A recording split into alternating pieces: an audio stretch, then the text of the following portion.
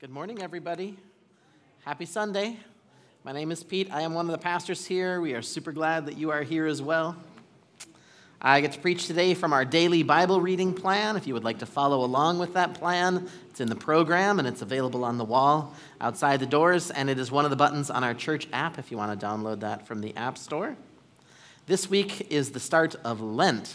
Lent is a season on the historical church calendar that commemorates Christ's 40 days of fasting in the desert, and Lent ends in Easter, which is the greatest celebration in the Christian calendar. I hope you will be here for Easter. We're going to make donuts for the sunrise service. There's always leftovers for first service and sometimes leftovers for second service, and so I hope that you'll come, and I hope that you'll bring a guest. Easter is the time of year. Do you guys know what a C&E Christian is? That's like a Christian who goes to church for Christmas and Easter. There are a lot of people open to coming to church on Easter, and we're not the church they're expecting most of the time. And some of those folks will stick around and keep on coming. And so I hope you'll invite someone to come. Often during Lent, people fast in some way. In the Bible, fasting always means not eating, which is what Christ did while he was in the desert. Church tradition also includes lots of different ways to fast for Lent. You give something up for 40 days. Some people give up eating meat for Lent. I have given up video games for Lent. Once I felt like God wanted me to do that, and it was easy. And once I did it because I felt like I should try that, and it was terrible, and I hated it. I've seen people give up Facebook or social media or all kinds of things for Lent. I have loved fasting for most of my Christian life. When I fast, I normally go without food, and the way it works for me is as soon as I think about being hungry, I pray. And as you can imagine, I pray a lot more when I'm fasting than usual. And I wind up feeling a lot of joy, and it makes me a better pastor and a better Christian and a better human in some ways. I tend to be more patient, and I'm always amazed at how much closer God feels day by day. For today's passage, we're going to look at what you might call the first Lenten season, the 40 days of fasting undertaken by Jesus in Luke 4. Whether you're fasting for Lent or not, there's a lot in this passage to connect with in your faith life. And what I'm going to do is read through the entirety once so you can get a feel for what's happening, and then I'm going to break it down a few verses at a time so that we can connect a little more deeply. Most of this passage is about temptation. Most of us have dealt with temptation one or two times. Right? 2 or 3 times. All right, this comes from Luke 4, right after Jesus has been baptized, and the Holy Spirit came down like a dove, and the Father said, "This is my beloved Son, in whom I am well pleased." Verse 1, "Then Jesus, full of the Holy Spirit, returned from the Jordan River.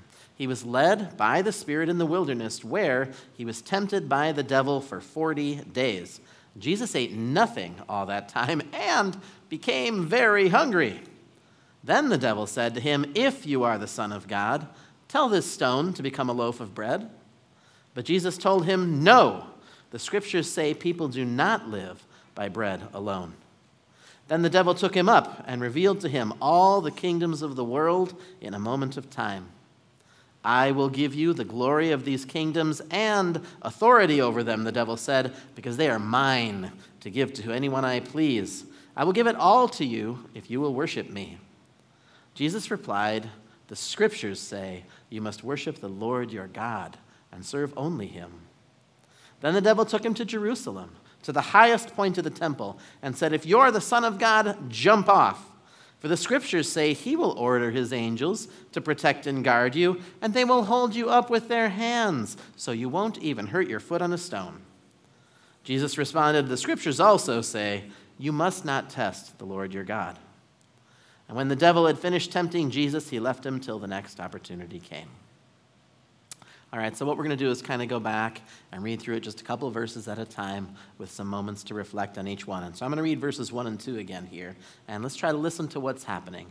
"Then Jesus, full of the Holy Spirit, returned from the Jordan River, and he was led by the Spirit in the wilderness, where he was tempted by the devil for 40 days.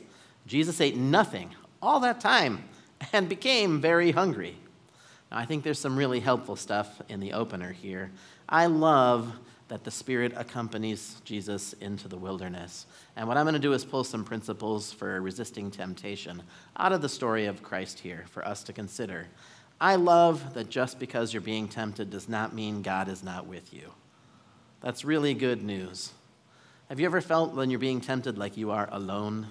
Like especially alone, like I am the only one who's making any effort here and it all depends on me and I'm not too secure in my own capacity right now? I have sometimes felt guilt or shame just for feeling tempted because a bad thought or idea occurred to me, makes me feel like I'm a bad person. And it is helpful to know Jesus experienced the same thing. And he experienced the same thing while in the presence of the Spirit of God. Jesus was the goodest person ever to live. And so I'm not saying it's a good thing to have like random thoughts passing through your mind that are unhelpful. I'll confess one of mine. When I have to file, I start thinking about bringing a gun to a bank. I discovered this in college, and it's literally every time I have to file for more than 5 minutes. I go, I wonder what happened if I brought a gun to my bank. And then I go, I should stop filing.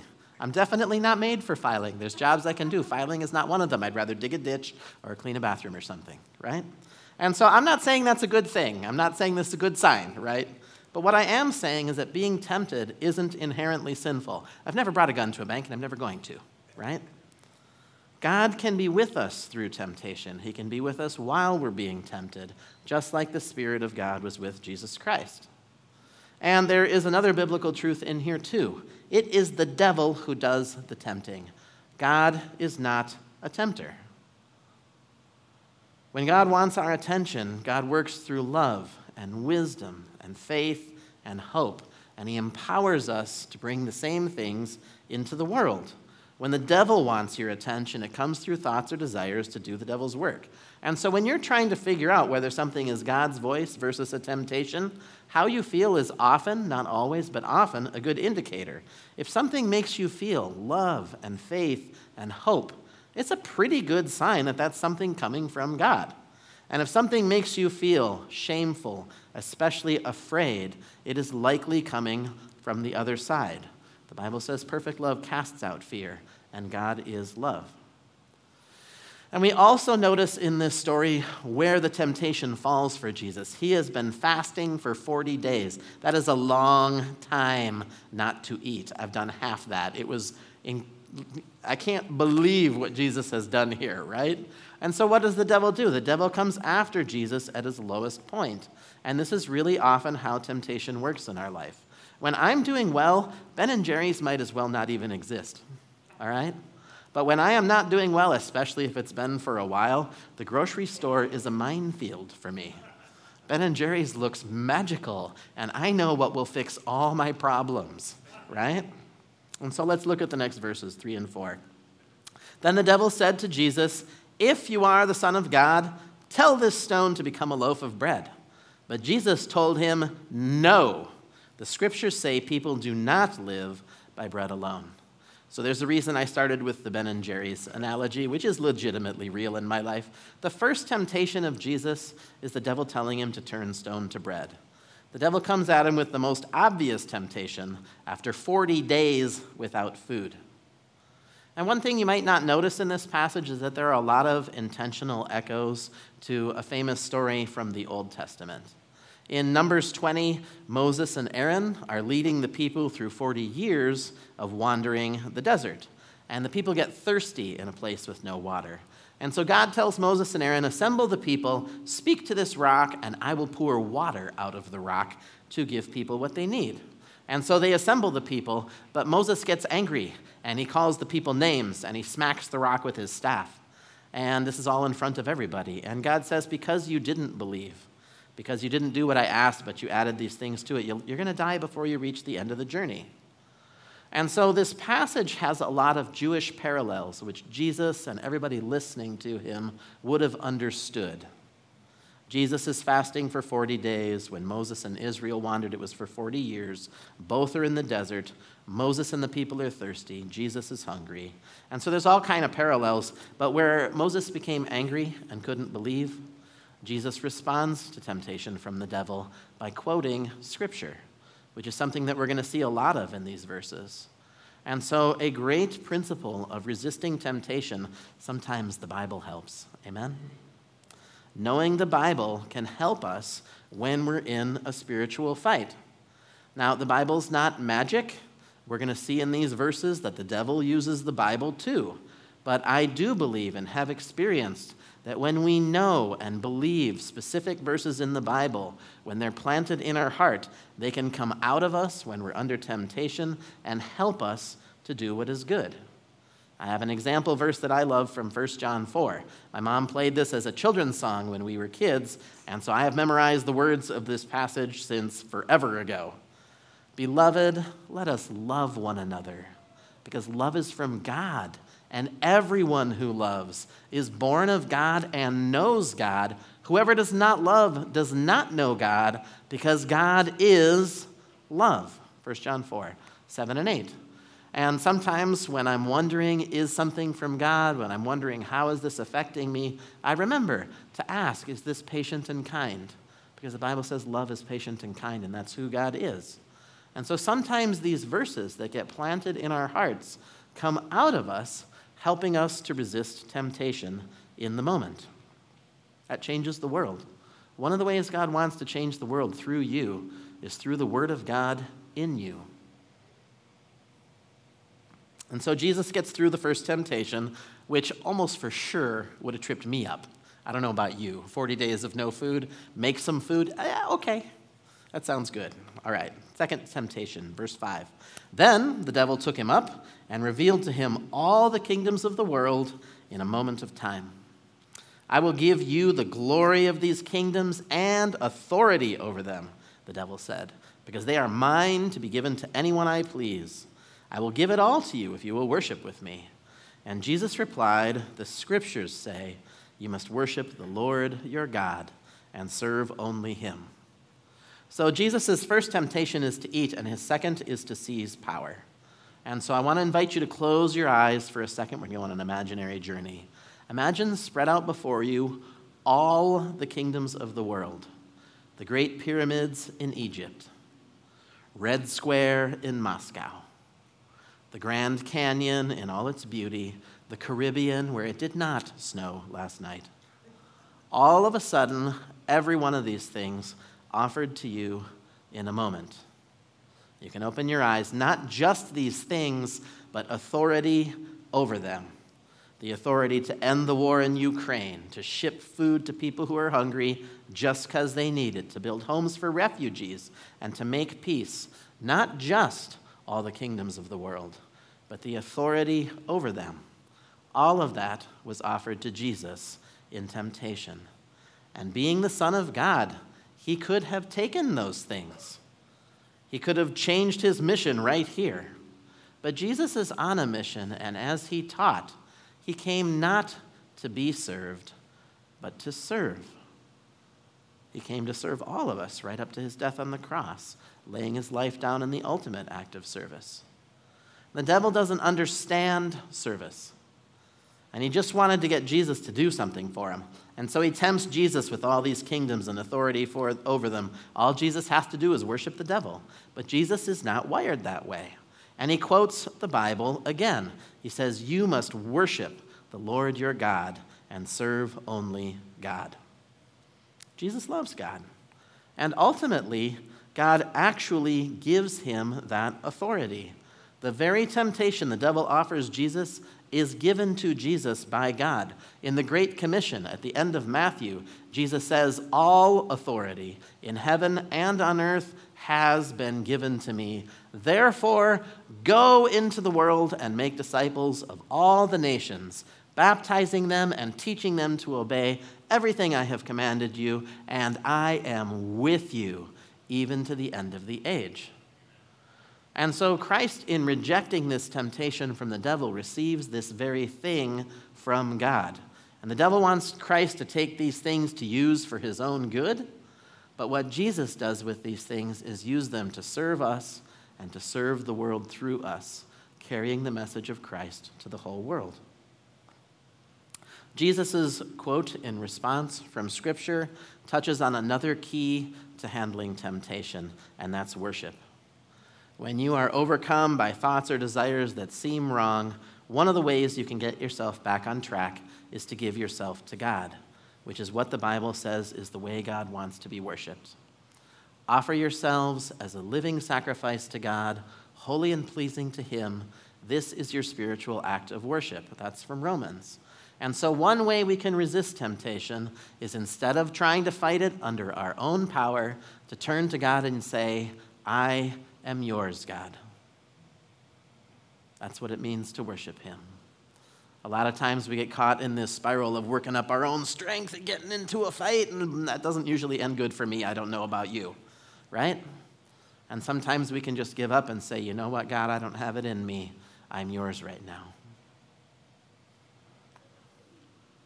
You can do that by singing or praying or kneeling. At the center of all worship is that we give ourselves to God. And so Jesus navigates temptation by quoting the Bible and worship. Let's see how he handles the third temptation. Then the devil took him to Jerusalem, to the highest point of the temple, and said, if you are the Son of God, jump off.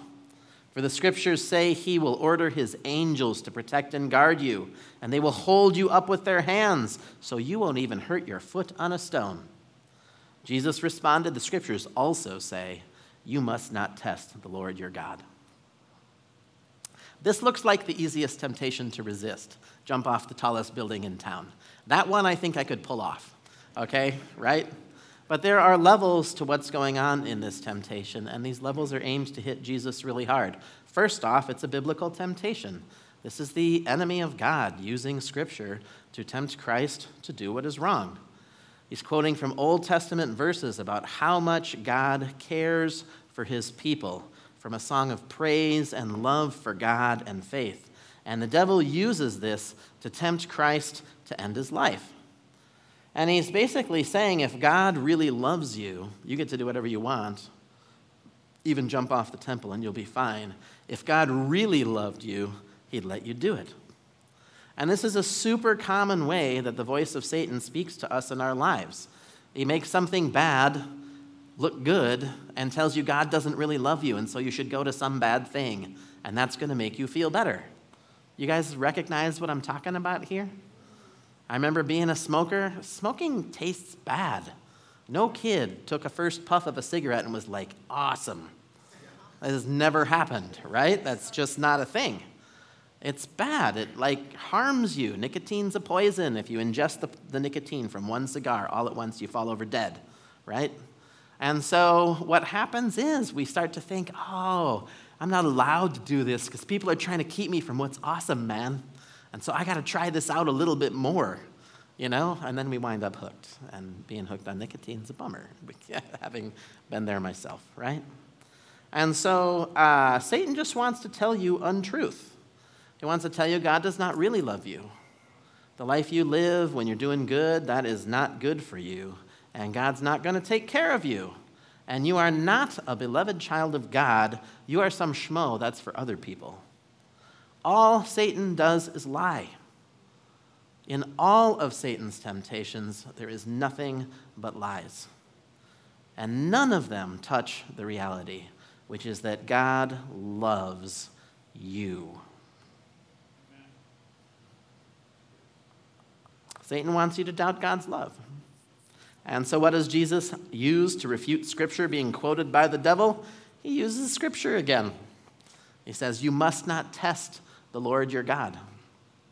And I've always wondered about Jesus using this passage because it is a verse from the Bible, but there are also clear examples in Scripture of testing God, and it works out super good. I love the story of Gideon. He's told by God, with lots of miracles, go lead the people to victory and freedom. And he's like, oh, God, I'm scared and I don't trust you. And so here's the deal. I'm going to put a sheepskin on the ground, and if in the morning the ground is wet and the sheepskin is dry, then I'll know it's you and I'll go do what you ask. And he wakes up and the sheepskin's dry and the ground's wet, and he's like, no. Still scared? Nope. Definitely not enough. Could be a fluke. And so here's the deal, God. I'm going to put it back on the ground, and if it's wet in the morning and the ground is dry, then I'll know it's you and I'm going to do what you want. And so is this testing God? Yes, it is. And he wakes up in the morning, and it's wet, and the ground is dry, and he goes and does what the Lord has asked, and it turns out awesome. He's one of the great leaders in the book of Judges, and he does a good job. And so I find it so interesting that Jesus uses this verse, and this is actually a very Jewish way of looking at Scripture and something we Christians might learn from, that it is a conversation of voices, and that at different times God pulls the right ones to the front. At sometimes the enemy might use a Scripture, But God always has a good one for us to pull out too, right? And so Jesus says you must not put the Lord your God to the test. And in its original context, the scripture he's quoting here is in an argument about whether God is with his people or not. And this makes sense here. This temptation of the devil is to believe that God is not with you, right?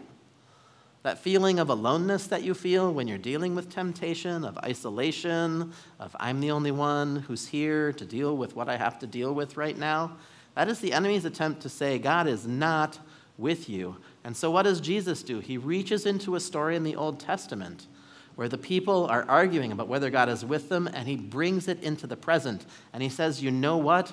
You will not put God to the test. God is with his people. God is with even you, even me, right now. Jesus says, I don't need to figure out by trying your ways. I know better. And so, what's the point of this all? I think it helps to know where the story goes from here. After making it through these temptations, Jesus launches his public ministry. We see first that God is with him in his baptism, and then we say that God is with him through all the temptation that he has to face, right? When I would talk to John Marsden about this passage, one of our founding pastors, I love John. Hi, John, if you're here. Hi to all of you online. John would always say temptation gets worse and worse until you give in. Anybody recognize that dynamic? And so Jesus never gave in. How bad did that temptation get? Like, he got to experience the full range of human temptation all the way to the end. And Jesus did the thing that none of us has been able to do. Jesus rejected it all the way. That's amazing. We get to know that we have a God who understands the temptations that face us and who's actually victorious over them. We get to know that it doesn't all come down to how do we do against temptation. It comes down to how did Jesus do. And so I've pulled some principles for facing temptation out of the story of Jesus in here, but we don't come to church, we don't come to faith, we don't come to God so that we can figure out good principles and do them under our own power. We come to faith and church and God to have an encounter with the living God. Amen? And so what I don't want you to do is leave today and think, I'm going to go beat temptation all by myself the rest of the week, right? And go try super hard. We're all trying hard enough. What I do want us to know ultimately is that because Jesus Christ is able to withstand these things and more all the way to his passion on the cross, to death and into resurrection, because of Christ, ultimately we win. Ultimately, it is Christ who wins through us. I want to pray for you to receive the power of God to help you along with all the efforts that you want to put in to walking by the Ben & Jerry's this week. I'm going to invite you to stand. I invite the worship team to come back forward at this time. Before I lead us in prayer, I'm going to give you 3 tips, something to read, something to pray, and something to do to put the Word of God into practice as we are receiving it this week. Tip number 1 is to read Luke 4. It starts off with this temptation scene, and then it gets to Jesus kicking off his public ministry. How does Jesus kick off his public ministry? The Spirit of the Lord is on me to proclaim good news for the poor, release for the prisoners, sight for the blind, freedom for the oppressed. It is a great story. Read Luke 4 this week.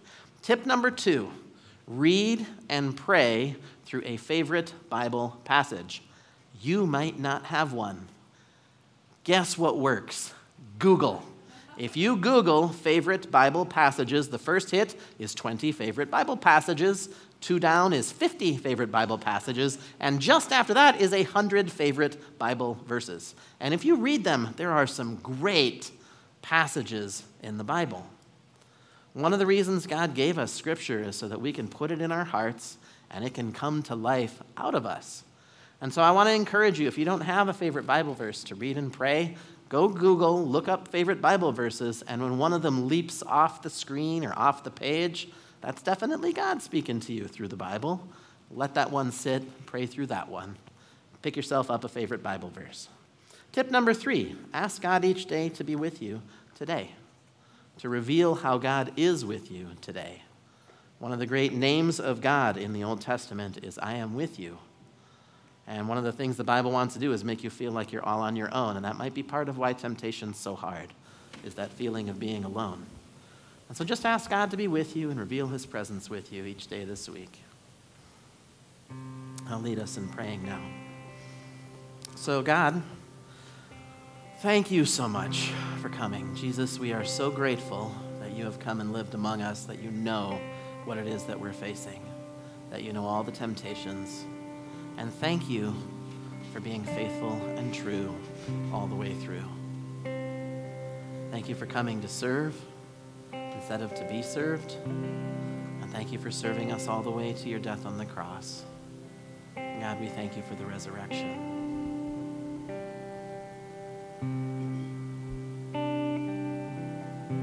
God, the enemy comes after us all the time and tells us we're alone, that you do not care, and that we need bad things in order to feel better. And I ask that you would break the power of the enemy over our lives to believe what is not true. I ask that you would send your Holy Spirit right now, and that you would cement in our lives, you are a child of the living God, precious to him. The only thing God wants is you. Help us to receive your invitation, God, and offer ourselves to you in the good times and in the bad. I pray that you would make us a people who are set free from oppression, who can give up the things that turn us away from you, God. Amen. God loves you, friends. We're going to close with worship. If you're on the prayer team, could you come up here? We have fewer folks today. It would be a great day to come up here if you're on the prayer team.